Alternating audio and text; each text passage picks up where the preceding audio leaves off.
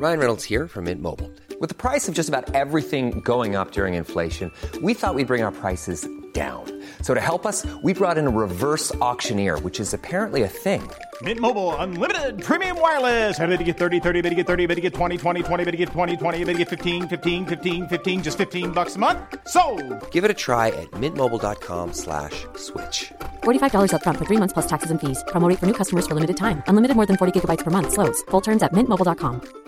Hiring for your small business? If you're not looking for professionals on LinkedIn, you're looking in the wrong place. That's like looking for your car keys in a fish tank. LinkedIn helps you hire professionals you can't find anywhere else, even those who aren't actively searching for a new job but might be open to the perfect role. In a given month, over 70% of LinkedIn users don't even visit other leading job sites. So start looking in the right place. With LinkedIn, you can hire professionals like a professional. Post your free job on linkedin.com/people today. The living room is where you make life's most beautiful memories. But your sofa shouldn't be the one remembering them. The new life-resistant, high-performance furniture collection from Ashley is designed to withstand all the spills, slip-ups, and muddy paws that come with the best parts of life. Ashley high-performance sofas and recliners are soft, on-trend, and easy to clean. Shop the high-performance furniture in-store or online at ashley.com. Ashley, for the love of home. What Lou isn't telling you is that she's standing next to him in a Spider-Man outfit. Oh, no, I was just wearing my usual. I just hoisted my skirt up real short and... So funny. I mean, look, you didn't think I was going to find that.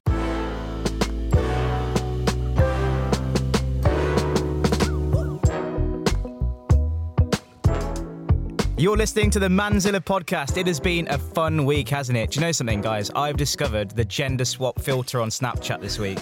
What's that? Oh my God, I'm going to show it to you now. I'll show it to you now. Have you not seen that yet? It's crazy, right? What? I'm going to pass it around. You're not on social media, so... What's Snapchat?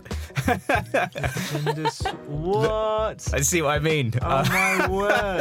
Every guy I know has done it. I didn't recognise you there, mate. You look look gorgeous. lovely as a Thank you. female. Look at that, Jack. Consider it. Look how But I actually am. I actually am, Rupy. What would you call the podcast then? Oh my word. Well, the sort of... Is this your sister? It's potentially the new me. Can I go? How does this work? Can we pause a second? Oh my God, Jack would be a beautiful girl. I think so, yeah. Can someone get Snapchat up for me? We'll try it. Yeah, we'll try it. We'll get you on the end of it, Jack. Absolutely. In the interlude. So this then is a podcast all about men's identity, who we are as guys, our dilemmas, our problems. It could be first world problems. It could be much deeper, so much to investigate, so much to explore. This is a real true passion to bring you this podcast. I am Gavin and I'm with Jack and Lou in the studio here. Hello. What up? And I just feel it's such a tough world at the moment, you know, it's a tough world to navigate as a man today, you know, the social boundaries, the so-called rules of life, which can stop us realising our dreams and potential. At the end of the day, we want to bring answers to help us in this complicated world. You can find us on all the usual channels, Twitter, Instagram, YouTube, at Manzilla Online, and thank you if you're watching on Apple. Listening. Well, you are watching if you're on YouTube, I guess, but listening on Apple, Spotify, Google, or wherever. Leave us a rating, a good rating preferably if you can. And it's a real honour today to share the studio with our guest. He's extremely passionate about inspiring people on the beauty of food and is a firm personal believer in the power of lifestyle change and what we eat as a medicine. Well renowned for his life hack tips, his genius recipes, best-selling books, courses, and he also has a fantastic podcast too. Yes, he's referred to as the Doctor's Kitchen, which is also his social media handle. I'm really excited to have him here as a guest because not only am I a huge fan, but I've also known him for 23 years. This is way too long. We go way back. We actually went to secondary school together at the age of 12 and we still have a rock solid friendship. So, yeah, I have plenty of embarrassing stories to tell, which I think should be the main focus of this show. Main focus. No way. He wasn't always this charming and suave, by the way. And if we go back to our school days, all of our close friends, we thought he was going to pursue his dream of being an MC or a Bollywood dancer because that's what he wanted to do when he was at school. Yeah. He's also a great dancer, so Yeah, I'm glad you got that one in. yeah. And now here he is, Dr. Rupy Aujla. Oh, thank you so much. I love really you, man. appreciate that. I love you too, Lou. This is I like coming into this podcast. I was a little bit nervous because I've done a lot of interviews. I've done a lot of like podcast recording and stuff. But the fact that I've got someone next to me who's known me for way too long and knows. Did you sign the NDA, by the way? I haven't signed anything. You can't yet. say anything about my. I've got a lot on you, okay? So We used to call Rupy Da Roops at school. Like, That is a cool nickname. like the roof is on fire, Da Roops is my on fire. God. Oh, that's We used to brilliant. sing it God, around the this has common come out room. already. He had glasses like Harry Potter. And Don't be fooled, they're ladies. coming back into fashion, man. I laid that trend years ago. I'm proudly shouting about that. Tell us about from obviously within the last, I don't know, when did you start Doctor's Kitchen? How did it all begin? So, Doctor's Kitchen officially started in the end of 2015, but the idea I had was probably about 4 years prior to that. And I suppose my sort of journey started after medical school when I got ill and I started having something called atrial fibrillation, which is basically where your heart beats irregularly and very fast. I was actually on a shift at the time working in the hospital when I had my first episode, and I would have these like 2 to 3 times a week lasting anywhere between 12 and 24 hours. So I actually became a patient. I understood and got the experience of what it was like to be a vulnerable person, you know, sitting in the bed as opposed to at the end of the bed examining and treating. So that was the start of my journey, which lasted a few years. I'd have a whole bunch of different tests. I'd have an MRI. I'd have like cardiophysiology studies and everything. And I was going to have something called an ablation, which is an invasive procedure which goes into the heart and it burns essentially an area to stop the firing, the misfiring of cells. And the one person who you know very well, my mum, who told me that I should really be looking at my diet and lifestyle was my mum. And it was really to appease her that I started concentrating more on my food, what I was eating in the mornings, lunchtime. I was busy hospital lifestyle, eating takeaway sandwiches and cereal for breakfast and stuff. And it wasn't until overhauling my diet and lifestyle that I started to see the benefits of eating well. And me overcoming my own illness was something that isn't meant to happen in medicine. That just doesn't happen. So over the last, from then on, I started looking at the research into nutrition and lifestyle and actually seeing, what have we missed in terms of my medical education. And there was a lot of evidence looking at just how much control we have using our plates. And so the idea of, having more open, honest conversations with my patients was kind of born from then. And then I didn't develop the confidence and the courage to actually start talking about food in a medicinal context until 2015. And then, what started as a YouTube and Instagram has sort of grown into a movement where I'm trying to upskill doctors and patients to understand just how much impact we can have with our lifestyle and food. And I understand that you're also creating the UK's first culinary course with the Royal College of GPs. Yeah. So culinary medicine is a concept that was started in the US, where they teach their medical students not only the foundations of nutrition, but actually how to cook as well, alongside culinary students. That's great. So we reached out to them, and I say we, me and like a crackpot team of like dietitians and doctors and behavioral psychologists, and culinary medicine founded by me. We just went out to them. We were like, we need to do this in the UK. So we made strategic alliances with some culinary schools in London, and we got our courses into Bristol and soon to be UCL later on this year as well, where we're going to teach medical students how to cook and getting them like chatting to chefs, chatting to culinary students and talking about food in their clinical consultations in the future. Yeah. Your book, Rupy, I absolutely love it. The Doctor's Kitchen, Eat to Beat Illness. The stuff in there is so good looking. Yeah, the way you prepare the food is so stunning, and it makes you want to cook it. It makes you want to make it, and like you say, it's about how it helps with your lifestyle. Was making the food good looking a real part of your message as well? Absolutely, yeah. Because I think most people have this sort of idea of healthy food being bland and boring, or just a Mediterranean tasting sort of food. My sort of touch on this industry is actually, you know what, it doesn't need to be a particular cuisine. You can have Korean food, Indian food, any sort of cuisine. And if you apply the healthy eating principles of quality fats, fiber, lots of plants, colours, you can really look after your health. And Eat to Beat Illness is about those simple changes to your diet that can amplify your defences at ever getting ill. Yeah, I see. I actually think it's really good how you've come up with that prospect, because for guys, you know, who are quite time pressured and a little bit put off by making food, but seeing something like that as something strong and good looking, you think, oh, okay, I'll have a go at that. It's a challenge. It's totally. It's like a thing to kind of accomplish, isn't it? Yeah, totally. I mean, the whole process of eating, I'm completely in love with. I'm a massive foodie, and I couldn't have written a cookbook unless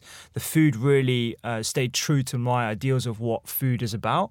So the culture of food, the smells of food, how it's described, how the waiter or the maitre d' describes something. You know, this is part of the eating process, part of the eating pleasure, as well as the people that surround your table. You know, these are all health promoting activities. You know, when we talk about mindfulness, we talk about our sense of purpose and our community.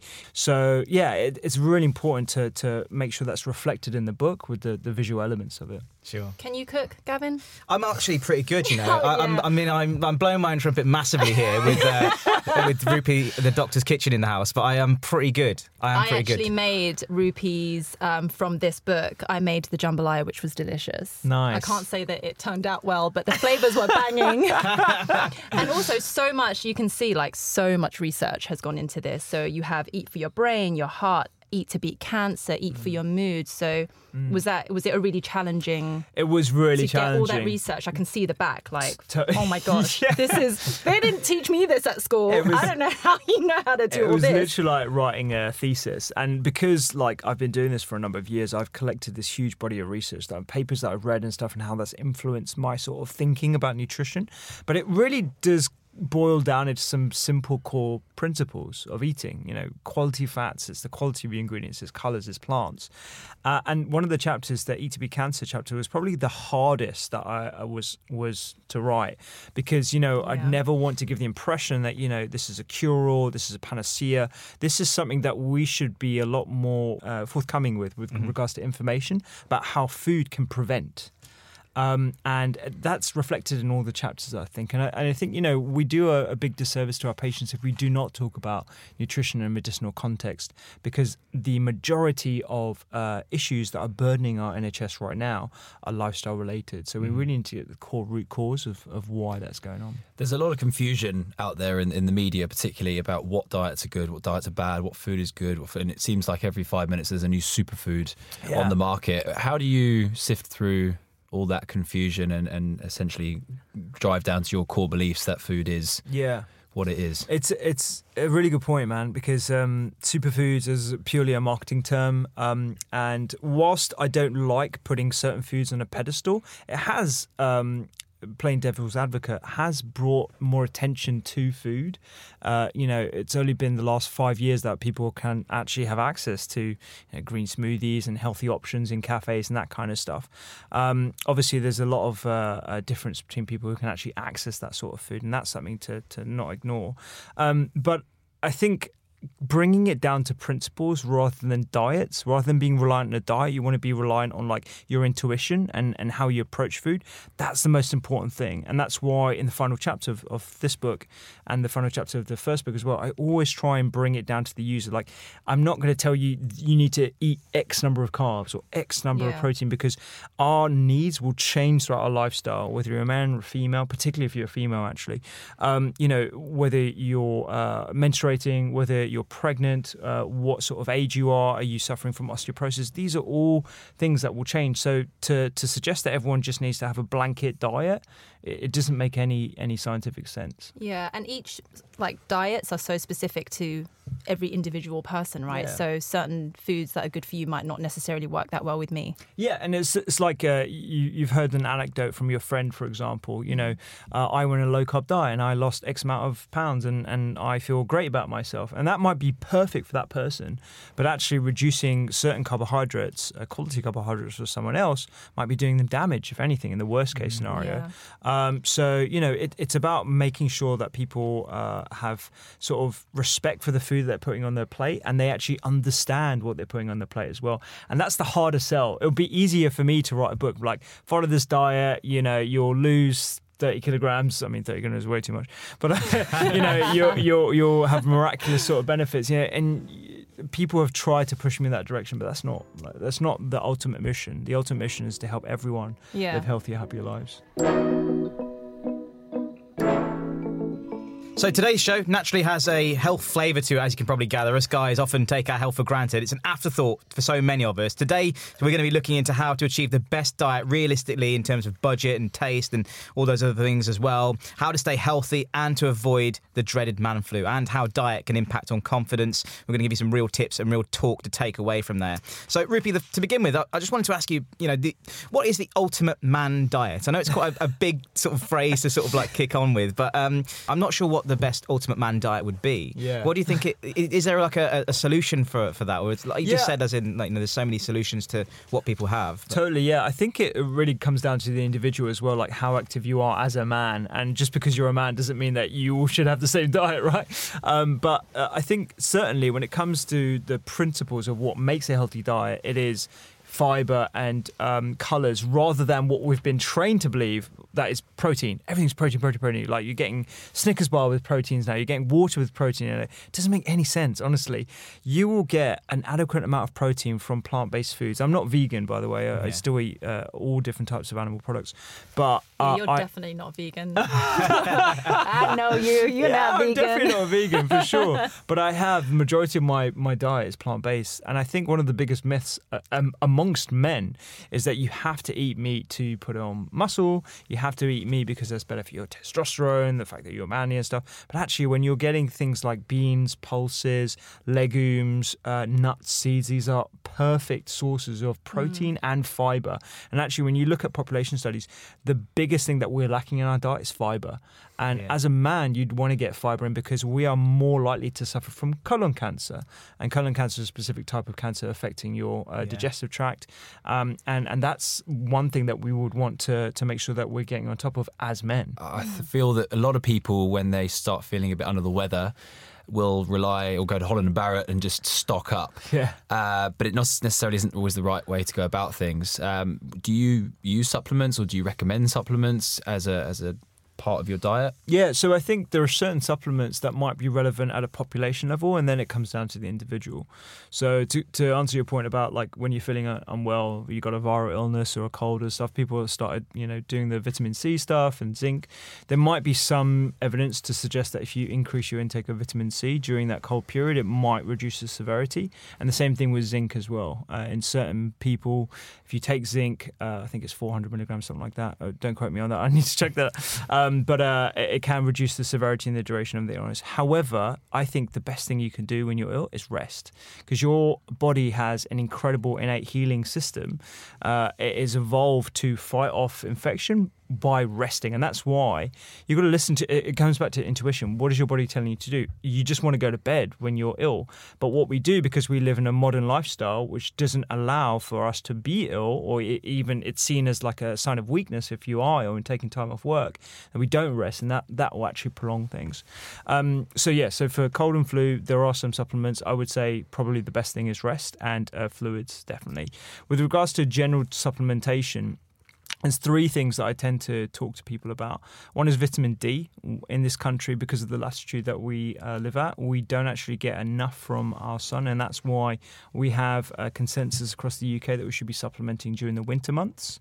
And if anyone has things like bone pain or fatigue, tired all the time, I'd always recommend going to the GP and getting vitamin D checked, because that's actually something I'm not surprised at, when the number of people that I check vitamin Ds on, and they have crashingly low vitamin Ds.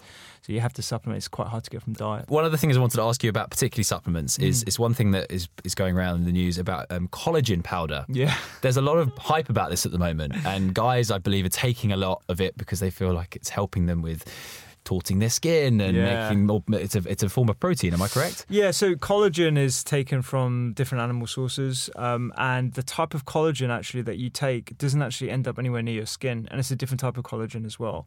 So the studies that have been performed on the types of collagen that are available in the supermarkets haven't actually been shown to have that much benefit.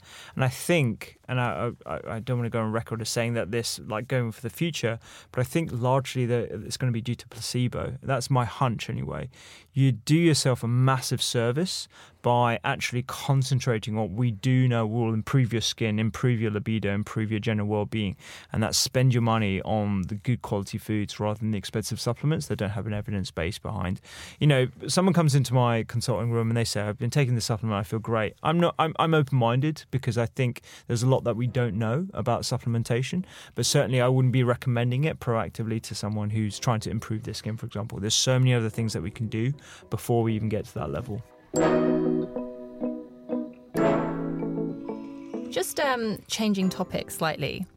I could talk about supplements the whole time. Yeah, we'll speak after. I need a few few recommendations Definitely, from you. same. For like non-men related issues. Okay. So I shall speak to you.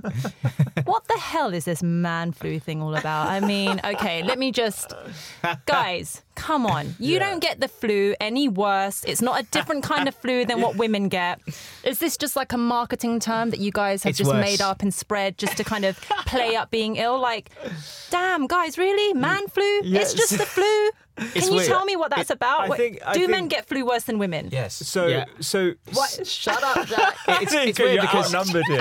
Right. It's weird, I think, because so my voice is bigger than all of yours. I just googled it, right, and we do. It's ridiculous. You guys really make it as though it's like the worst thing. You can't do shit. It is though. Okay, let's ask the doctor. So I did a podcast with a friend of mine called Jenna Machoki, and she's an immunologist, and we were discussing the differences between men and females' response to the flu virus, and sometimes it can be exaggerated in men. So basically, emotions. It's like the emotion. The emotions. I know there's the emotions, but make it sound all. There may be an exaggerated response in men, which leads to a greater sort of interpretation of symptoms, shall I say? I think it's because men just aren't used to feeling run down. You guys just want to get up, get on with it. I think there might be something in that as well, because once a month, females go through menstruation that is terribly disruptive, and it's something that we don't understand. We don't have to deal with this. Yeah, we don't have to deal with this at all. We don't know what it's like to bleed, to have pain, to have like temperamental moods where people think you're crazy, but actually I'm just hormonal. Yeah. And I think it's really important to involve that in the discussion as to why men might feel their flu virus is a little bit worse because they don't have that experience. I don't want to put it all down to that, obviously, but I think there are a number of different reasons as to why we have an exaggerated response. Okay, cool. So basically you've just confirmed it's made up. Cool. Moving on. No, it's definitely not. I think it's a psychological thing as well, because when you had the flu recently, Gab, I did. Yeah. How was it? Oh my god, it was broken. Oh, man. I was a broken human being. Man. Day 3 or 4, you get the worst surge of something called cytokines, your inflammatory mediators that circulate around your blood and stuff, and that can cause this inflammatory response that makes you just very aggravated about everything. You just feel like super low. The world's against you. Like loads of things. I mean, everyone has that, but for certain people, it might be worse than others. That's just classified as just being over it. I'm over it. I'm over it. I always say, I always ask them how. Obviously, when I see patients, particularly in A&E as well, I always ask them like, how many days has it been going on for? And I always see this peak around 3 or 4. That's what prompted them to go to A&E, because they think the world is coming to an end. And obviously, we want to vet to make sure that nothing bad is happening.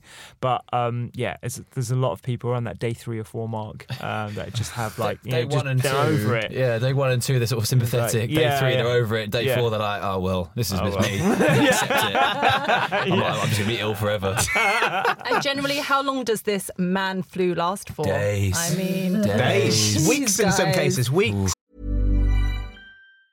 Hiring for your small business? If you're not looking for professionals on LinkedIn, you're looking in the wrong place. That's like looking for your car keys in a fish tank. LinkedIn helps you hire professionals you can't find anywhere else, even those who aren't actively searching for a new job but might be open to the perfect role. In a given month, over 70% of LinkedIn users don't even visit other leading job sites. So start looking in the right place. With LinkedIn, you can hire professionals like a professional. Post your free job on linkedin.com/people today.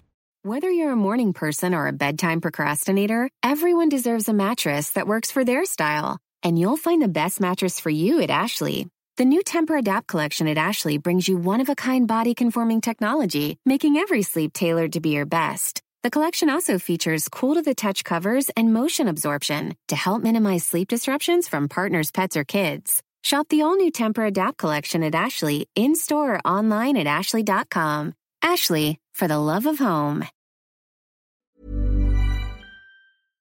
Damn. And in regards to your male patients, what are the typical things that they usually come to see you about? Oh, we see a whole bunch of things. Erectile dysfunction.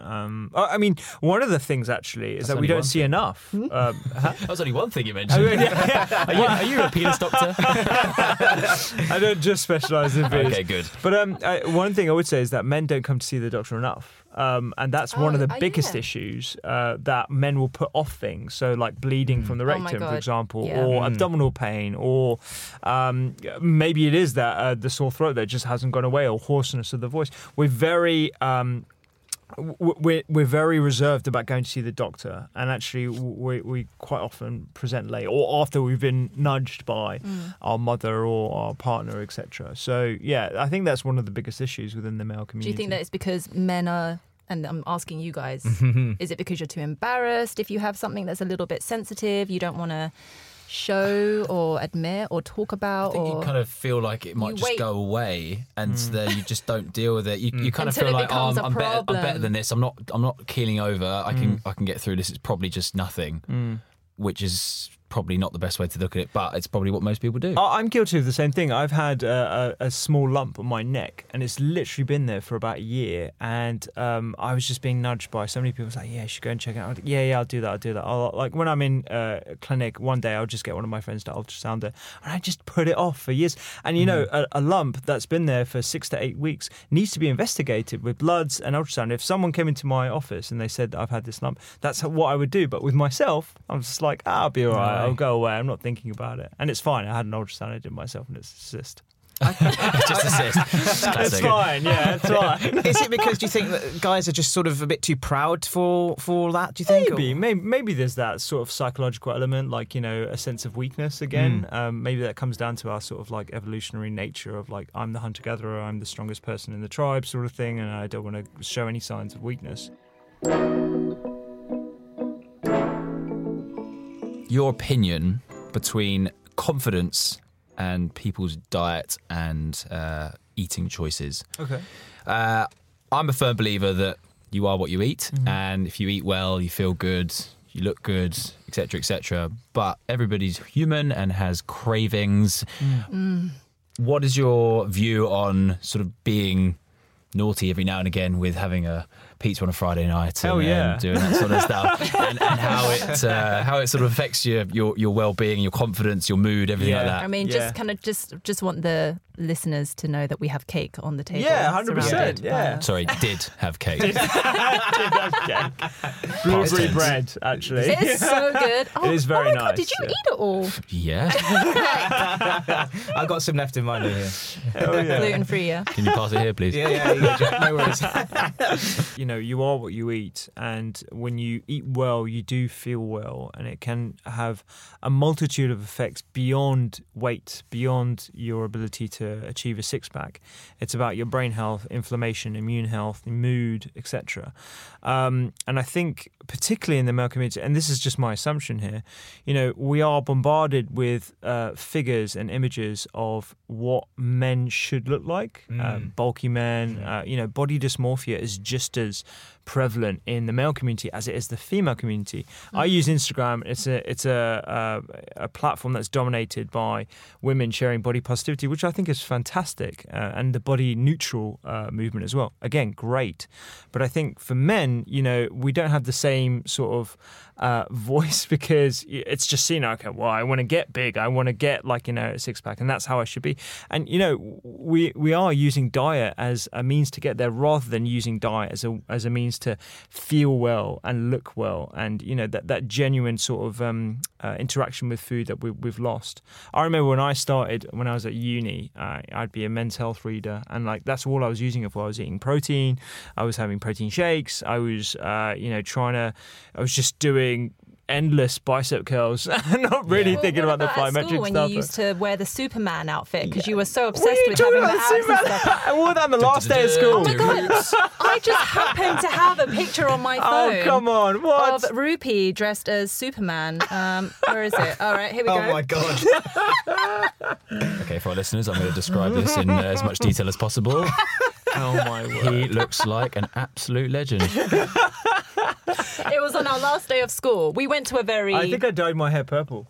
What Lou isn't telling you is that she's standing next to him in a Spider-Man outfit. Oh, no, I was just wearing my usual. I just hoisted my skirt up real short and... So funny. I mean, look, you didn't think I was going to find that, did you? That is brilliant. I That's mean, pretty that was good. on our last day of really school. Young. Oh my God. Yeah. Wow. Rupy I've not was. seen this. Because our school was... How would you describe the school we went to? It was just very multicultural, put it that way. It was... one of the finest schools in the country, I though. would definitely say so, yeah. They looked down on us so much. We were definitely the worst group. They hated us. Yeah, they really hated us. They called us, shall we say it? Oh, we might as well. What are we going to do now? They called us. It was by the time we got to the fifth form, we just kind of went a bit crazy. Yeah. I didn't. It was more Rupy and his friends. What are you talking about? The headmaster and the teachers called us the fifth form ghetto. Oh, man. And in a very affluent area that we were in, and being one of the best schools in the country, I would say. Ranked. It looked like top Hogwarts. 20. Yeah. It definitely looked like Hogwarts. Yeah. It was an amazing looking school. I mean, but no, Rupy actually would just dance around. Do you remember when you moonwalked around the common room that day? This is getting super embarrassing.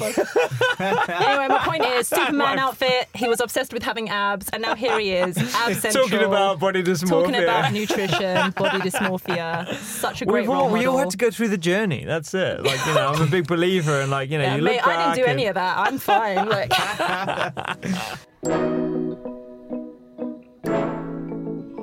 When you do your shopping, don't keep junk food in your house. If you buy the junk food, you're going to eat it. And I can't keep like cheap loaves of bread or like, chocolate biscuits or any of that stuff in my house, because I know if I have one, that will lead to the entire pack. I will finish that pack.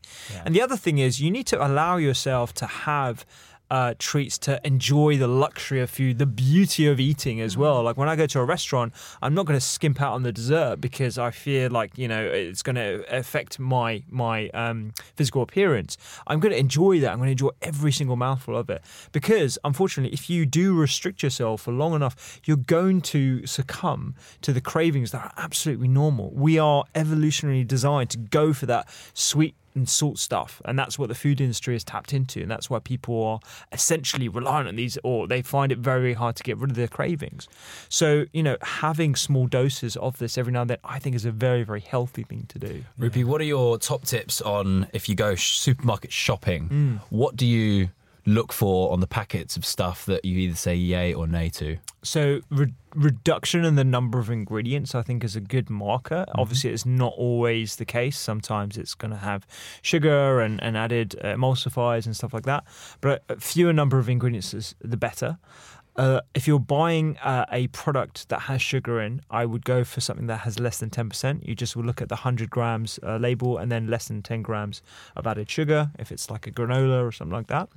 And I would try to stick to the fresh grocery aisle.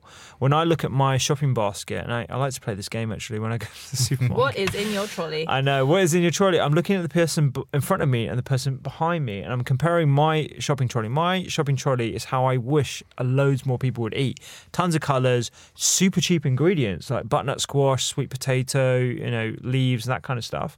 And people in front of me and behind me are buying the processed convenient stuff. Yeah. Which, yes, it might be convenient, but it will have you're investing in your health there. Yeah. It will have a detrimental effect in that, and it will be ultimately more expensive as well. Yeah. So you want to. Those are my sort of tips. I would go for the fresh produce aisle and look for little number number of ingredients as possible. It's interesting because I'm a bit of a savvy shopper, and my girlfriend will back me up here when I say I absolutely love going food shopping. I will spend hours in the shop if I can, especially those big Tesco super. Oh man, you lose me in those. But you're absolutely right. He's in the homeware section. Literally just going down aisles and aisles of food. It's amazing. But I'm the same as you. I like looking at labels and I like sussing out what is good and what isn't, because there's so much noise around, labels, and they can package it how they like, and a lot of the time it's actually hard to find, something that's in an ingredient in a bit of food that's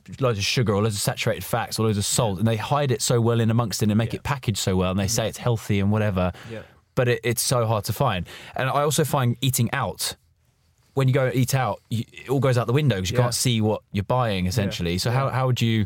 So eating out, I think, is a really important point, because lots of times you don't know what's in it. And my advice is to ask. If your waiter doesn't know what's in it, that's a bad sign to me, because the waiters are usually prepped by the maitre d' and the chefs to know exactly what's gone into that food, where the meat produce in particular has come from. That's why I tend not to eat animal products outside if I don't know the provenance, because provenance is very important to me. I think from an ethical as well as a health standpoint, it's very, very important for a lot more people to be a lot more proactive in asking them where they're getting their meat products from.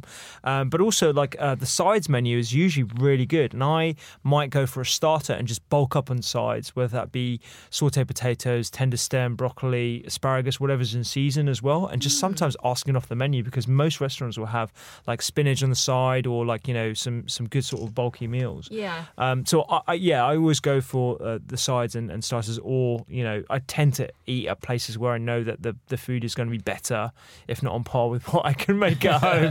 Not to blow my own trumpet, but in the supermarkets, I think another thing is I was recently judging a health food award. Oh, I saw that. Yeah. Wasn't that the women's health thing? Yeah, it was a women's yeah. health food. Nice. Yeah. And so they had different categories, and it would range from nut butter, which I absolutely loved, and protein bars and healthy snacks and stuff. And honestly, it was a massive eye-opener. I don't personally buy a lot of these products, but the way they're marketed is so convincing that it's healthy for you. And doing this process, the judging process, we had a whole bunch of different criteria, and then I had to bring my sort of nutritional pragmatism to the competition. And just the number of ingredients, the emulsifiers, the added sugar, the raw sugar that is sold as healthier, where it's just the same. It's all sugars. It has exactly the same metabolic effects on your body, whether it's raw cane sugar, whether it's from coconut. They tell this story about how, for example, agave has come from the agave plant, and that's why it's healthier and all that kind of stuff. And you could say exactly the same thing about where sugar comes from. Sugars come from this beautiful fields with these tall sugar canes, and we press them using this old school method, and we feed it to babies to soothe them during the... It's exactly this. It's sugar. It's just sugar. I feel cheated. Dude, I literally drown my coffee and my granola and yogurt in agave. Yeah, no, Are you telling me I've been... No, don't do that. I mean, if you like the flavour, great. Well, because everyone's telling me, this is the better way. And I even got the dark brown one as well. Dark brown sugar, white sugar, so what am I purple supposed to sugar. sweeten my coffee with? Just use an appropriate amount of sugar. If you want to sweeten actual proper sugar? You could. It's exactly the same. I have to rethink my life choices now. It's exactly the same, because if you're going to use a sweetener to improve the taste of your coffee, which is perfectly reasonable, add a responsible amount of sugar, maybe a teaspoon or something. But if you enjoy the flavour of agave, use agave. If you enjoy the flavour of white sugar, enjoy white sugar. I'm not going to have it if it's bad for me, am I? Well, white sugar I find way too sweet. I even if I like it, it's just way too sweet for me. So I prefer using things like not agave, but coconut sugar. I think it's got a really good depth of flavour, or even molasses sometimes. It's got a lovely licorice. Those sweeteners that you get in the pink sachets, right? Yeah. So going just to talk about foods that, they say, certain types of foods actually gives you cancer, or promotes cancer and this and that, and they say that those sweeteners do as well. Is that true? And numbers and all of that stuff. Yeah, there's a lot of scaremongering about this, and I think there probably isn't enough evidence for me to say that all sweeteners are bad for you, but they do have some of them have some bad effects. So some of the polyols and aspartame, they might not spike your blood sugar up, but they might actually damage your gut bacteria. And damaging your gut as you'll find out, like, reading the books and stuff and all the other stuff you'll find on the internet, is very bad for your general health anyway. So you want to try and use what's tried and tested. Rather than going for something that's actually artificial, I'd go for like a normal sweetener. I'd prefer to use sugar, in my opinion, rather than using an artificial sweetener. We don't know enough about a lot of the products that are actually available in our supermarkets, and we are essentially the testing ground. And that's why, and it does sound a bit scaremongery, but actually from the perspective of being pragmatic, I would say just stick to what we know. We know sugar in excess is bad for us, so just have a moderate or a low amount. But don't go for something that we don't know that much about at all. That's sort of that's the way I approach these things. I'm throwing my agave out when I get home. I'm really upset about this. I go through bottles of it a month. See, this is the thing. I have more agave than I have noodles. And I love noodles. I'm Asian, Chinese. I'm like, I literally go through agave. Well, this is the thing, and this is what annoys me, because people are tricked by the food industry to believe that this is healthier. Therefore, I can just douse my noodle. I don't know what you're doing putting agave on noodles, but but you just use it like a I think of all the sweeteners, the raw sweeteners and sugar, as the same thing. They're all the same amount. So, and that's why I purposely use sugar in one or two of my recipes here to illustrate the point, actually. Like, this dish does need sweetness to balance out the bitterness in the notes. I think that's really great that you do that, because you're just being honest with it and you're being real with it. You can't get away from sugar, can you? It's in some things.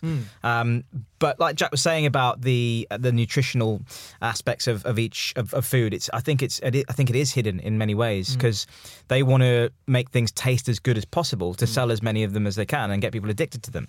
So I get why they would do it, but it's probably quite unethical in a way. What do you reckon, Lou? Do you reckon that's the case? Or? Yeah, I think so. I mean, so I'm just still so upset. I just can't believe. I feel so tricked.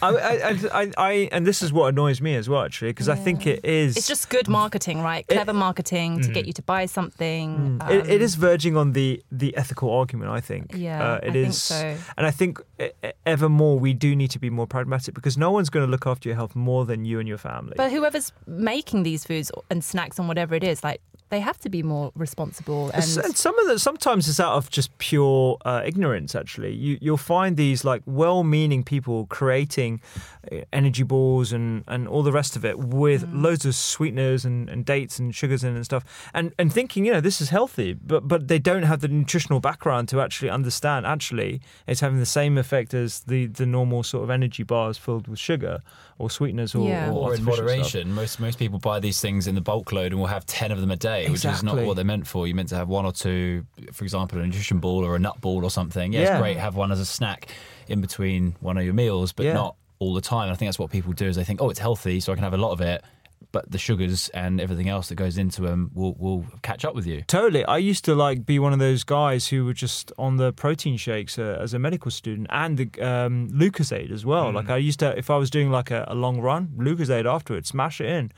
There's no reason for us to be having Lucozade after that. We are not pro athletes to warrant that amount of glucose. You definitely weren't. Always back to the Superman outfit.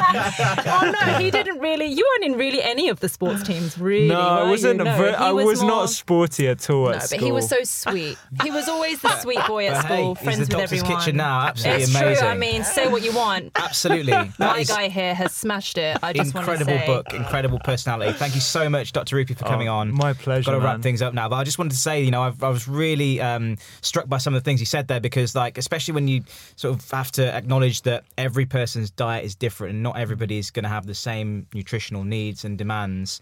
I just think, the way that you promote your message in your book as well is just so, so good. Yeah. So more of it, please. More books, more podcasts. Yeah. I feel like we absorbed so much knowledge. We were just kind of, we need to talk.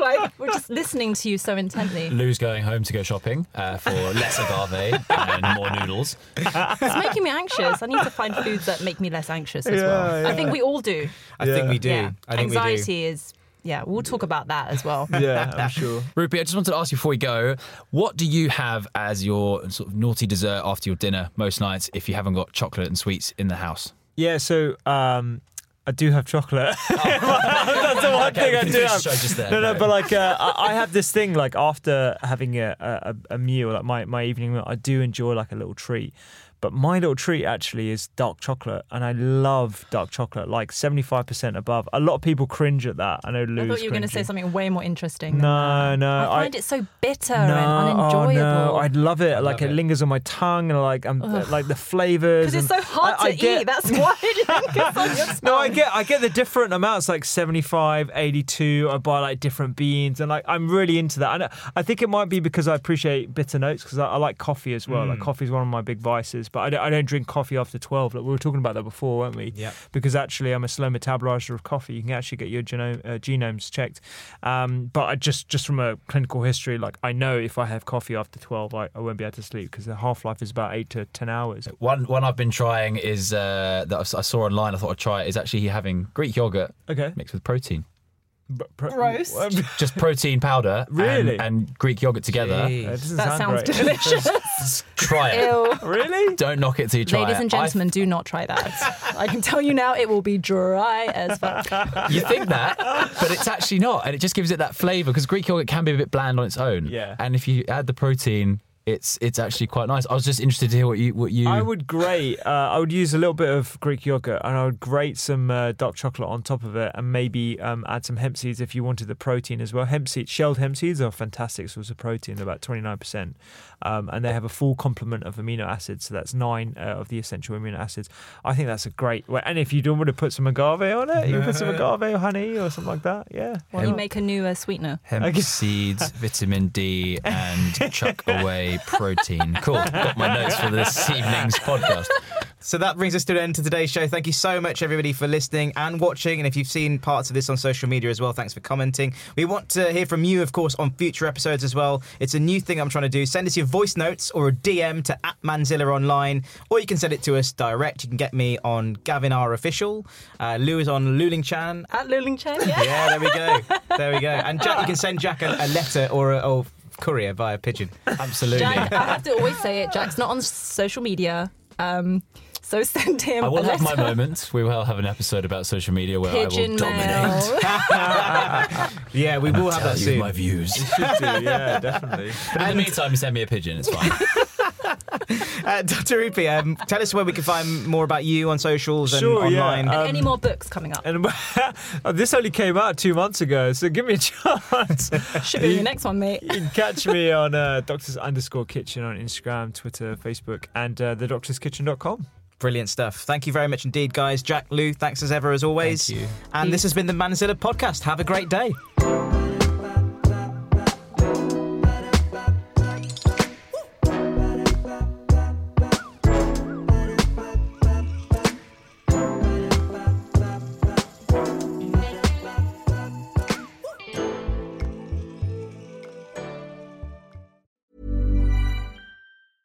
Whether you're a morning person or a bedtime procrastinator, everyone deserves a mattress that works for their style. And you'll find the best mattress for you at Ashley. The new Temper-Adapt collection at Ashley brings you one-of-a-kind body-conforming technology, making every sleep tailored to be your best. The collection also features cool-to-the-touch covers and motion absorption to help minimize sleep disruptions from partners, pets, or kids. Shop the all-new Temper-Adapt collection at Ashley, in-store or online at ashley.com.